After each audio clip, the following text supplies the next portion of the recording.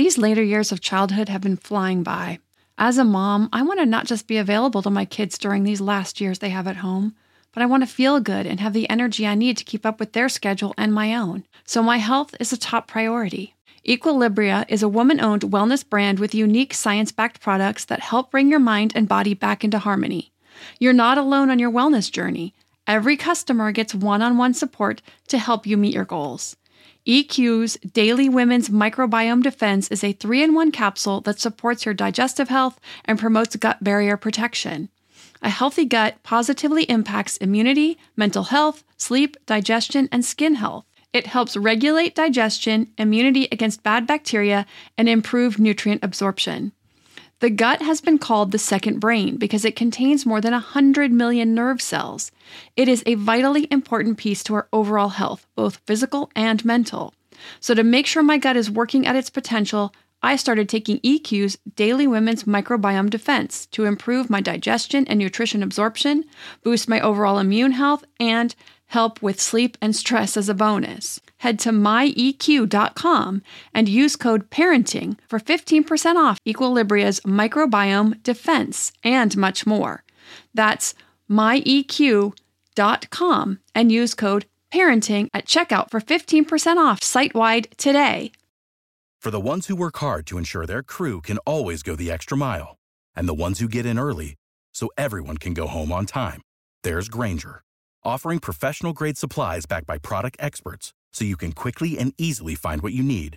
Plus, you can count on access to a committed team ready to go the extra mile for you. Call, click Grainger.com, or just stop by. Grainger, for the ones who get it done.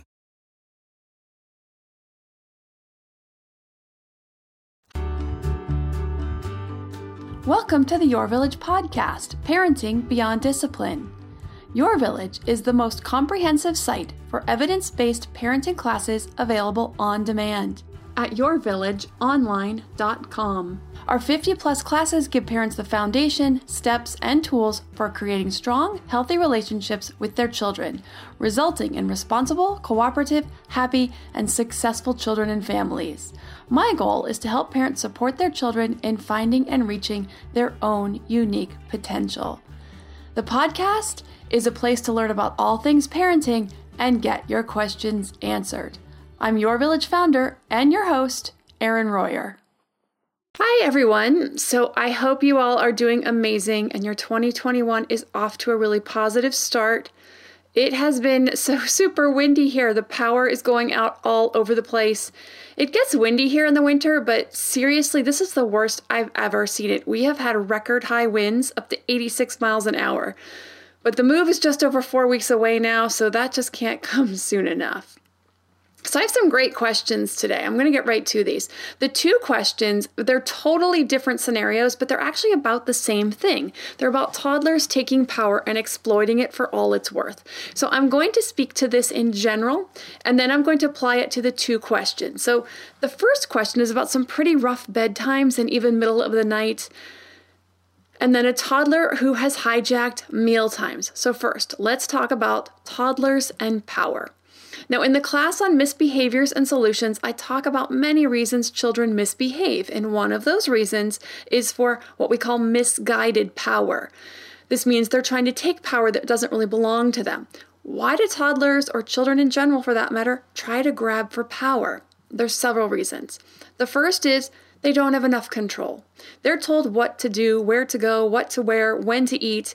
So they're looking for some autonomy in their life somewhere. So this is where we want to use choices as much as possible. I've talked about this a lot, but it's always good to bring it up again. Choices, choices, choices all day long, especially with your toddlers.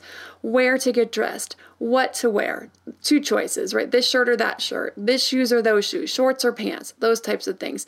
Apple or banana, toast or cereal. You want to give them as many choices as possible. When it comes to cleanup, now or in 5 minutes, the block first or the trains first.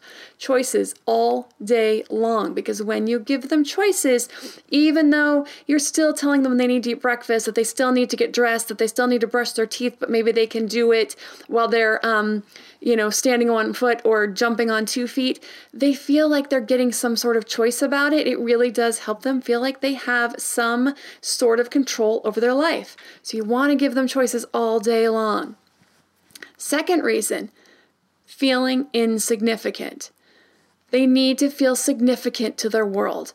Helping with jobs. Even as young as 2 years old, there's things they can do. They can take stuff off the table. They can put some silverware into the dishwasher. They can help move clothes from the washer. You hand it to them, they put it in the dryer. They can help you match socks. They can bring something over to you if you're nursing a baby. Tons of things that they can do to be helpful. And then giving positive feedback for a job well done. This makes them feel significant, that they're important in their world. Also, learning skills and improving. So when you point out skills that they've improved, whether it's learning their colors or learning to count, or for older kids, a lot of other things, obviously, sports skills and school skills, all kinds of things.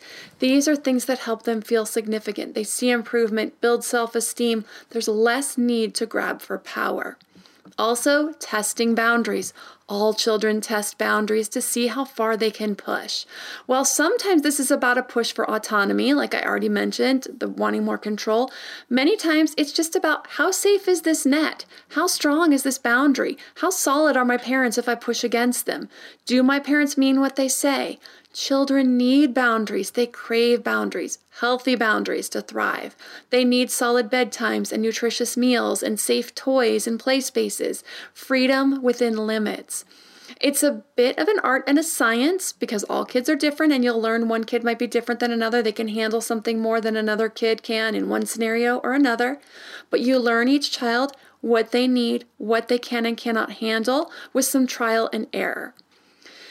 But setting boundaries and sticking with them is a way of showing love. Parents sometimes feel bad when their child cries at bedtime or when the food isn't up to their child's liking and they're afraid they'll go hungry. But these boundaries are a message of love, and kids actually know that deep down. Now, I've had many a talk with my now 11-year-old about just this.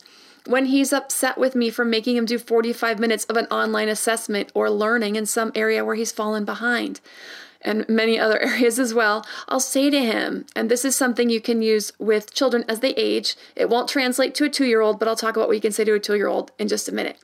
But the lesson is the same. But I do say to him, and I've done this with him for quite a while because now he's 11, why do I do this? And then he'll say, I don't know. And I'll say, yes, you do. Partially because we've talked about it many times before, so of course he knows. Why do I do things like this? And then he'll answer, because you love me. That's right, because I love you, because I want the best for you. It's my job to guide you and help you learn how to push yourself and become your best self. I don't do it because I like to see you unhappy. I don't do it because I like to see you cry. I hate seeing you unhappy, but the attitude with which you approach the task is up to you. Now with a 2 to 4-year-old, maybe up to 5, you can simply explain, maybe even 6 for some, I give you a solid bedtime because I love you. You need good sleep to grow smart and strong, and so we're all happier during the day. You just want to explain why you have that boundary. They don't have to like it.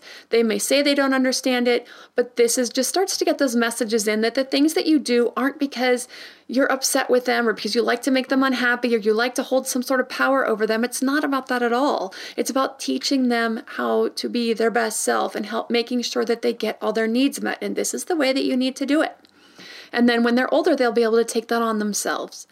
So being able to set and hold boundaries is extremely important for all these reasons.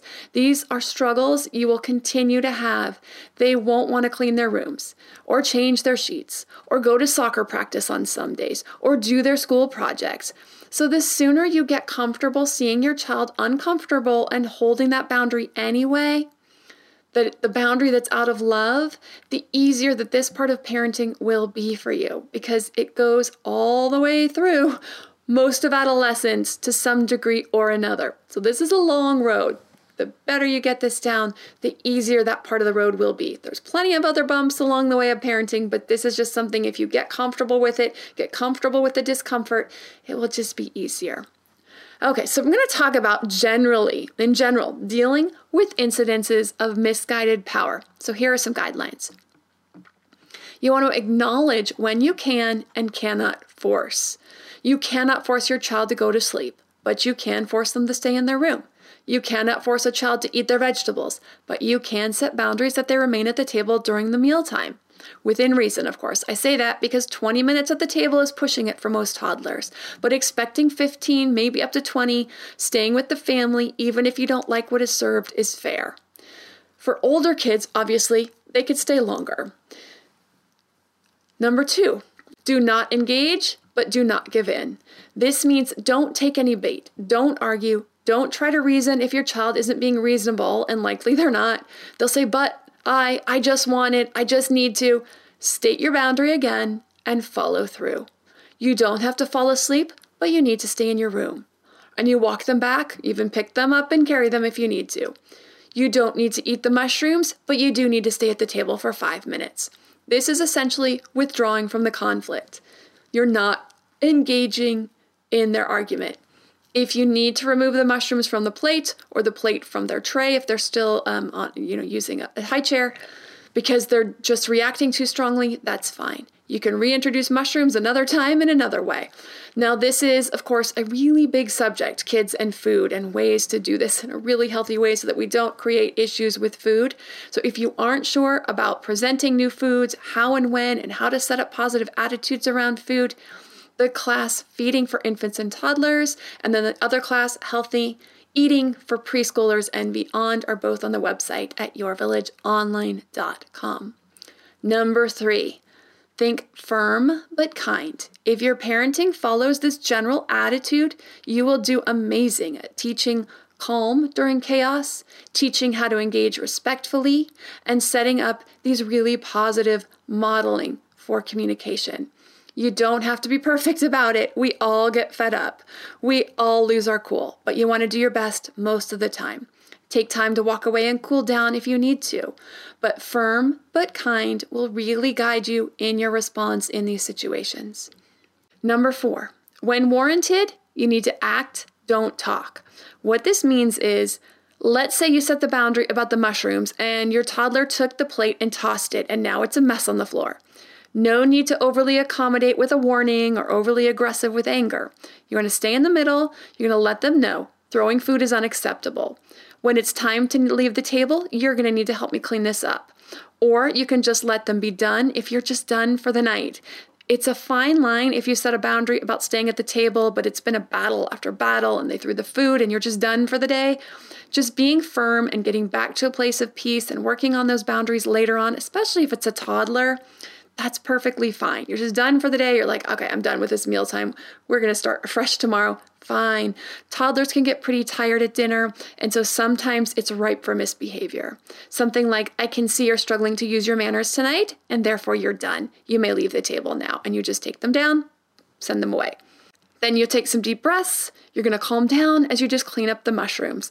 If there's something they love and they normally do right after dinner, it's okay to forego that night, especially if you make it related. Something like you normally play a game or do music together or play blocks together.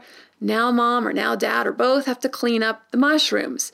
So it's okay to say, because I have to clean up the mushrooms, I'm afraid I won't have time for our after dinner dance session tonight like we usually have. We'll have to try again tomorrow.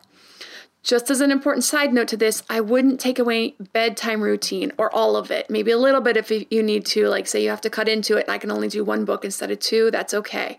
If it's shortened due to the cleanup, that's okay. But removing the books and the snuggle time altogether because you're upset, it's going to take away all that opportunity to reconnect after that upset. And you really need that reconnection, especially before bedtime. Number 5, you want to have a plan. This means a plan for common struggles. Have a plan about what you will do, how you will react the next time, what the boundary is, what you will do if they ignore it. Will you use choices? Will you put out a consequence? Do you have a logical positive or a logical negative consequence to go with it? In the class on power struggles, I have a worksheet parents can fill out about common battles, what their current common battles are, what they're doing currently, and a few ideas of what they want to try differently the next time. Sometimes it takes a few tries to find the right fit for that particular child. And the class does cover different tips and techniques for different common battles as well. Now, I do have 8 more guidelines, but I want to get to both of these questions. So the class Misbehaviors and Solutions covers the rest of the guidelines. Also, the class on Power Struggles gives lots of guidance on prevention and stepping out of battles. So that's a great class too on the website, yourvillageonline.com, if you want to know more about that. Okay, so the first question is about a bedtime battle, and I'm going to get to both questions and my answers right after a word from our sponsors. To me, there is nothing more important than my family's health and well-being. We all know the quality of the air in our home is important. But did you know indoor air quality can be up to 100 times dirtier than outdoor air? I've got to tell you about Puro Air. In 30 minutes, this device will remove allergens, dust, smoke, dander, and gases from the room. Puro Air uses a stronger filter called a HEPA 14 that filters pollutants at a microscopic level and is backed by scientists from Harvard and MIT. In laboratory studies, users saw noticeably cleaner air in just 30 minutes. When it comes to babies and children, there's nothing worse than dealing with a cranky baby or child who can't sleep because of congestion. Air purifiers can help reduce congestion and improve immune system function to fight those winter colds and flus. I use my Puro Air purifiers to clean the air in my home, especially in our bedrooms while we sleep. It has a quiet, relaxing hum and cleans the air from pet dander, allergens, viruses, dust, mold, odors, and contaminants. It has 4 levels: low, medium, high, and sleep, and 4 different timer options so you can customize it to your home and your needs. Check out Puro Air at getpuroair.com. That's GETPUROAIR.com. Puro Air is the only air filter that uses a HEPA 14 filter.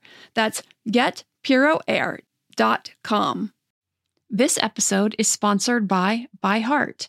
ByHeart is an infant nutrition company whose mission is simple: make the best formula in the world. Using the latest in breast milk science, ByHeart created a clinically proven, easy-to-digest infant formula that's made with organic, grass-fed whole milk, certified clean ingredients, and features a patented protein blend that gets closest to breast milk. Our blend includes the most abundant protein found in breast milk, alpha-lac, as well as lactoferrin, the #1 protein found in colostrum, along with broken down, partially hydrolyzed proteins.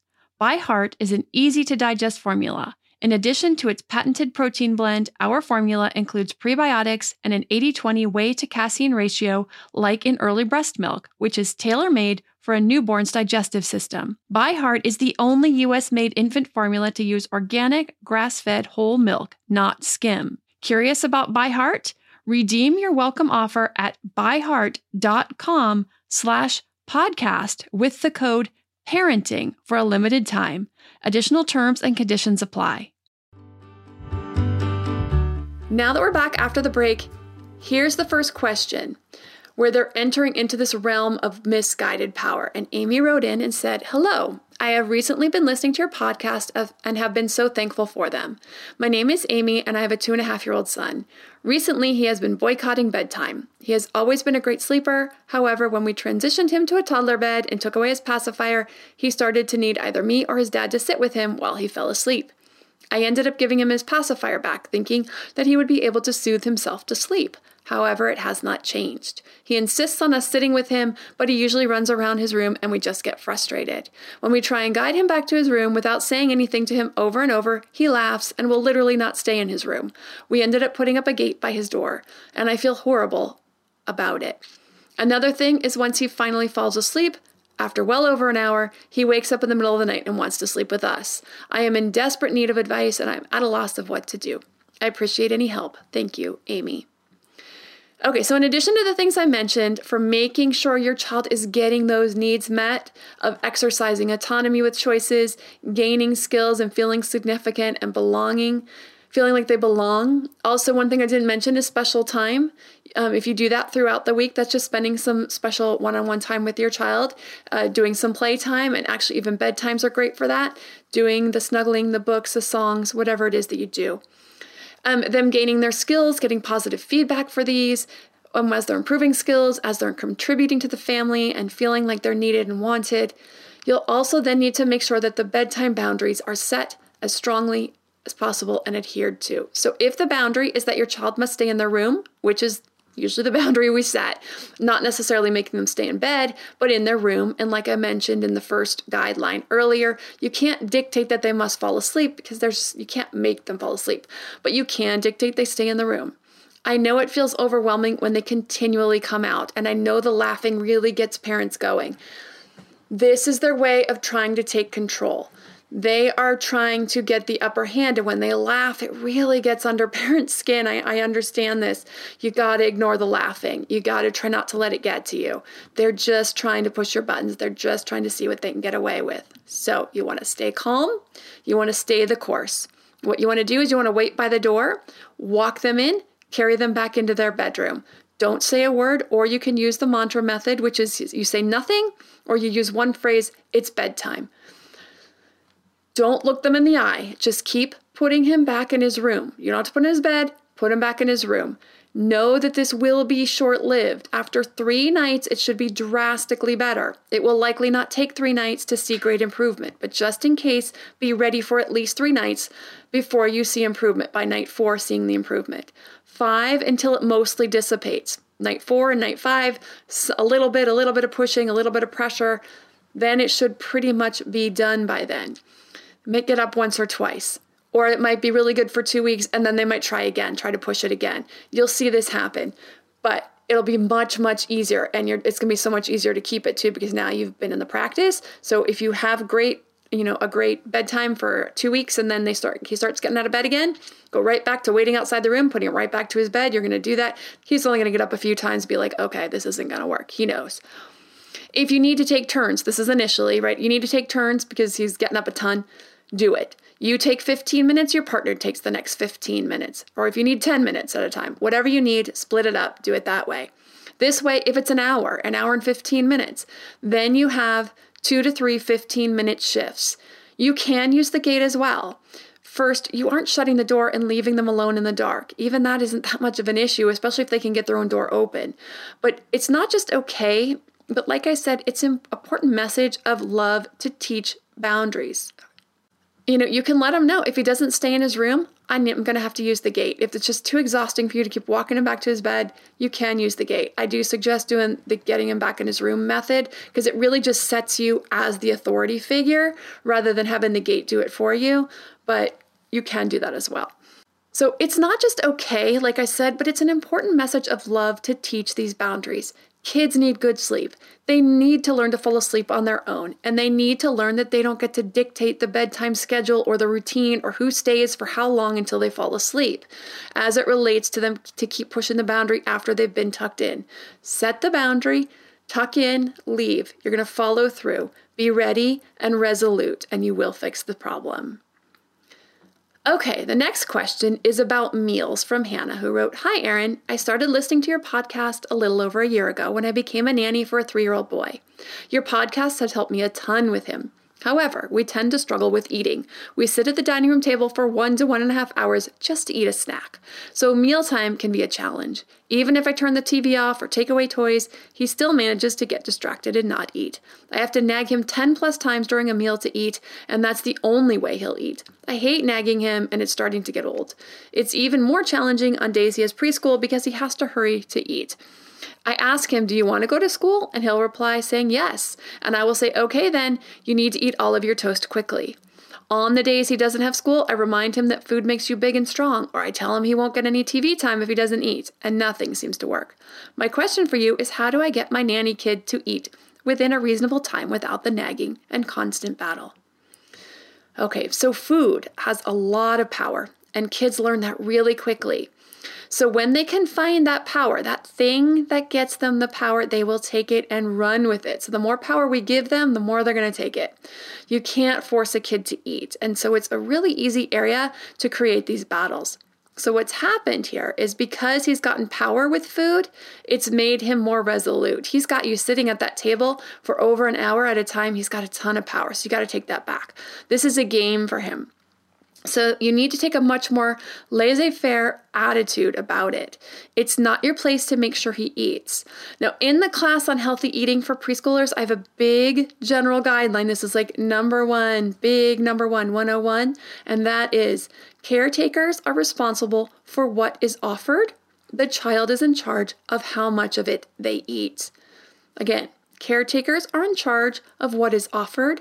The child is in charge of how much they eat. So the boundary is, okay, you know what? I'm going to go back a second. I want to go back a step because first, giving choices in this arena can also help. It's a good first step. So if you give a choice about what the food is, you're giving him some power with what is being offered, especially for things like breakfasts and lunches or snacks. I don't give choices for dinner, but when it comes to breakfast and lunches, there's often choices, or even breakfast and snacks is the big one where you can do some choices. So cereal or toast, waffle or bagel, apple or banana, you want to offer these choices so they get to choose what they're going to eat. Once they choose, that is what they get for that day, and they don't get to change their mind, and they don't get something else, and they don't get to change their mind in the middle. This is what they chose. This is what they get for today. So you want to start with that. Then you want to step way back about what he eats. If he doesn't eat, he doesn't eat. That is completely up to him. So because he's gotten all this attention with the nagging for the eating, he's not eating. That's the whole reason, because he's gotten this power. So he's like, I get to get people to bend over backwards and sit at the table for me if I don't eat. So you want to back off. Here's your food. Mealtime is set a limit. We are leaving in 15 minutes for school. If you haven't eaten, you can have a snack when when it's snack time at school or when it's lunchtime. That's the next time you get to eat. That's just the way it works. Even if you're at home, you get 20 minutes. In 20 minutes, I'm putting the food away. If you haven't eaten it, then we'll try again at snack time. And then, snack time, I remember, when my kids were little, gosh, we had, breakfast at 7, we had snack at 9:30 or 10, we had lunch at noon. So, it's only a couple hours. They're not going to starve. They're going to be fine. The thing is, as soon as they realize that you don't care whether they eat or not, and they don't have the power anymore, their body, the human body is amazing. It is hungry. It will eat. This is a strong human need. They will eat.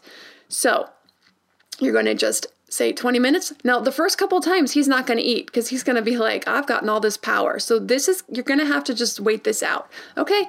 And then clean it up. You can give him a warning. Okay. In 5 minutes, I'm cleaning up the food. So if you haven't eaten everything you want, I'm still cleaning it up and it's time to move on to the next activity. So you should have a schedule throughout the day where breakfast is from say 7 to 7:20. And then you clean up, and then at 7:30, you play with blocks, or you do some sort of physical activity. You go for a walk.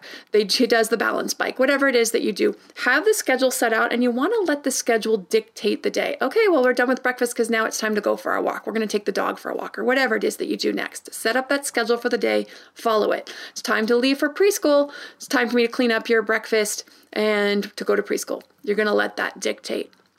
So if you set the time limit, you're not going to be sitting at the table for an hour to an hour and a half. And if you're setting that limit and you're not bugging him about eat this, a bite of this or a bite of that, and I do talk about that I might talk about it in both of them, but in both of the classes, I probably talk about that micromanaging is really detrimental to their ability to connect with their hunger cues, because they tend to then use that for power. And a lot of parents will do things like, if you eat a bite of broccoli, then you can have a bite of your macaroni. You want to stick away from that too. Stay far away from that. You offer the food, you let them eat what they want off the plate.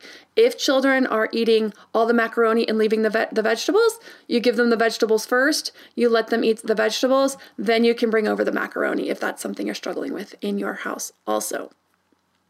So backing way off, not making any comments about eat this, eat that, take a bite, make you big and strong, just back way off. Keep yourself busy, sit there with him and chat, whatever it is, but pulling back the attitude, not letting him know that you really care if he eats or not. I know you do, we all do, but he will get better. He will start to eat. He will realize when it just has no power that it's going to lose all of its effectiveness. Okay, I hope these tips on misguided power have been helpful. If you're interested in any of the classes, power struggles, getting kids to listen, sleep and bedtimes, misbehaviors and solutions, healthy eating, positive discipline, or any of the 60 parenting classes, visit the website at yourvillageonline.com. Also, don't forget, I haven't mentioned this in a while, that the parenting classes do come with access to our Facebook group where I do parenting chats every other week. We haven't scheduled one, but I need to get one coming up in the next week. So we do have one coming up soon. If you have a parenting question you'd like answered, send an email to podcast@yourvillageonline.com. Thanks for listening and see you next week. You know how to book flights and hotels. All you're missing is a tool to plan the travel experiences you'll have once you arrive. That's why you need Viator. Book guided tours, activities, excursions, and more in one place to make your trip truly unforgettable. Viator has over 300,000 travel experiences to choose from. Everything from simple tours to extreme adventures and all the niche, interesting stuff in between. So you can plan something that everyone you're traveling with will enjoy. Real traveler reviews give the inside scoop from people who've already been on the experiences you're considering. So you can plan with confidence. Free cancellation helps you plan for the unexpected. And 24/7 customer support means you can travel worry-free. Download the Viator app now and use code Viator10 for 10% off your first booking in the app. Find travel experiences for you. Do more with Viator. Sick of being upsold at gyms? My guy, you're currently a base member. For $90 more, I can upgrade you to our Shred membership. For $130 more, you'll be a Swole member. And for just $300 more, you'll reach Sweat Platinum. At Planet Fitness, you'll get energy without the upsell. Never pushy, always free fitness training and equipment for every workout. It's fitness that fits your budget. Join Planet Fitness for just $1 down and $10 a month. Cancel anytime. Deal ends Friday, May 10th. See Home Club for details.